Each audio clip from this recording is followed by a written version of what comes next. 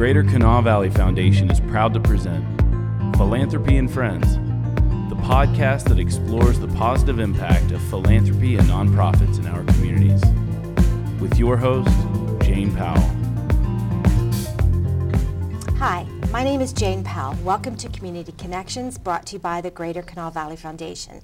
This is a show showcasing community involvement, and today I have a guest that I've known for a long time, and I'm so happy she's here. Margaret Taylor, Director of the YWCA Sojourner Shelter for Women and Homeless Families. Margaret, I'm so glad you're here. Thank you. Thanks for having me. I'm glad to be here. Your program is great, and I want everyone to hear about what you do because I think it's so much more than what people know. But let's just start out. What is Sojourners? Sojourners is a shelter for homeless women and families, and we have a capacity for 75 individuals, and services is provided to single women with or without children, and our intake family is man and wife with or without children, or man that has custody of his children. And the services also include veterans and their families. 75 beds. That's a lot of people. And I know Sojourners is a program of the YWCA of Charleston, one of many programs. Yes. But you guys have your own space, and I know you manage that program closely and have done so for a very long time. So we're so lucky to have you. Thank you. So 75 beds, but Sojourners is more than just beds. Yes, Sojourners is far more than that, and we're located at 1418 Washington Street East, and our facility is open 24/7. So if there is a need in the middle of the night or a community has someone that are in need of shelter, they can bring them to the facility. But our goal is to help our individuals become back self-sufficient, and we do that in many ways. By having, we have 2 case managers that work with our individuals. They help them develop goals, and and I say help develop because if we develop them, they won't take ownership. But if they are a part of it, they will take ownership. And the individual has to be working towards those goals on a daily basis. We have a substance abuse and a mental health counselor on site because that is a need. That is a challenge that we are all facing today. We have a program for the children because when the families become homeless, it's not the kids' fault that they became homeless. So we have 2 spaces, well actually they're all over, but 2 specific spaces, and one of them consists of a lab. And there's 2.5 staff in there. And what we do is help bridge the gap between the school system and our kids because by the time we get them, they've already been to 2 or 3 different schools. Now, Margaret, I've had a chance to tour your facility. In this lab, this is the room with the rows of computers and supplies set up almost like a library.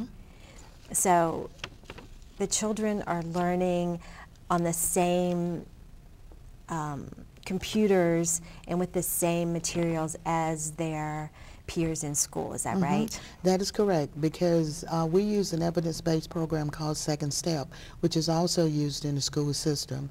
And we have a homeless liaison individual, and we work closely with the school system. So if we have any issues in getting our kids into school, or if there's something going on with our the children that we may not have identified and they have identified, we work closely together.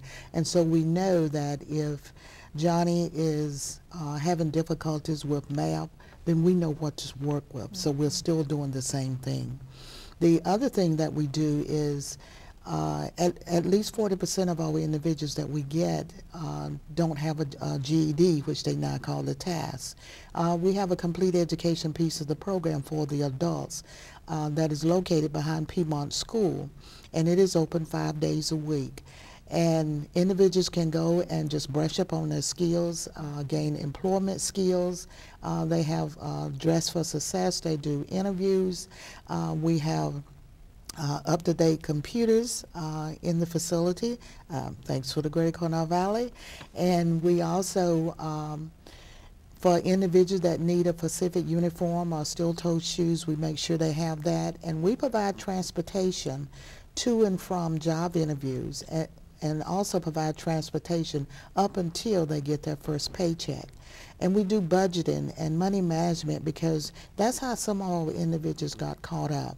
Not that they didn't have an income, they just didn't know how to divide it up and make it last in the run of the month. Just last month we had, last quarter we had 19 individuals that was preparing for the GED/TAFE. No way, that's great. Yeah, and 12 of them tested and 4 of them passed it, and the rest passed section of it, so they are now back studying in order to go back and complete those sessions, because that's the good part. They only have to go back and take the sessions that they didn't acquire enough points with. But so, and then we have an aftercare piece of it, and with the aftercare piece of it is they go out and visit the residents once or twice a month, depends on their needs. Some residents, when they get that job and they get that apartment, is like, okay, we don't need anything else, we are good to go. But we make sure that they know what is available in their community. So when you say aftercare, you mean after they leave Sojourners? After they leave Sojourners. So when they're living independently, you're still keeping contact with them? Yes, yes, we still keep contact with them because one, our goal is that our individuals don't have to come back through our facility, right. You know. So if a visit a month helps do that, then we have accomplished what we're trying to accomplish. And then also when during the winter months, when the utility bill is high, there are programs that will assist, and we want to make sure that they have that information so that they don't have to make a choice. Do I pay the utilities or do I pay my rent, you know? And then the other thing that we have is we have a housing coordinator. And that has been, we've only had that for a year, but it has been a great addition to the program because that is the only person that has a job. The rest of us has many jobs. But she goes out and she works with the landlord association. If she sees a sign that's a place for rent, she figure out how that we can get our individuals into it. She goes to the housing meeting. She worked closely with Charleston Housing because a lot of times our individuals has already been in Charleston Housing and can't go back for whatever reason. And not always that's something that they have done, but maybe the people that they had residing with them. And so oftentimes we have to get private housing, but she has been very successful in putting our individual into housing with them spending less time in the facility. So that is an added plus that we have, and we're certainly glad to have that additional piece to it. But you know, and we talk about the people that we serve, and that we've served over 800 individuals, but it's not all about the number. It is what were they able to accomplish. Well, yes, I agree with you, but I think we just have to acknowledge that number because when you say 800 individuals, you're talking about in 1 year. Yes, yes. So a 75-bed facility is seeing over 800 people in 1 year. What is the average stay of someone? The average stay is about 3 months, but it can vary because with the housing coordinator being there, we have placed people in less time. But it depends on their needs. We have some individuals that has bad landlord references, that owe an outrageous utility bill or something that is hindering them. So, or the family is large. We had a mom with 8 kids, so we have to do some searching to find a facility that is big enough for that. Right. Yes. Remarkable. And I know the housing coordinator has been a great addition Yes. to the program, and that she's dedicated to finding everyone safe and healthy housing. So I know what you do for adults. So you have the Job Readiness Center, that's there. You're doing the aftercare when they move out.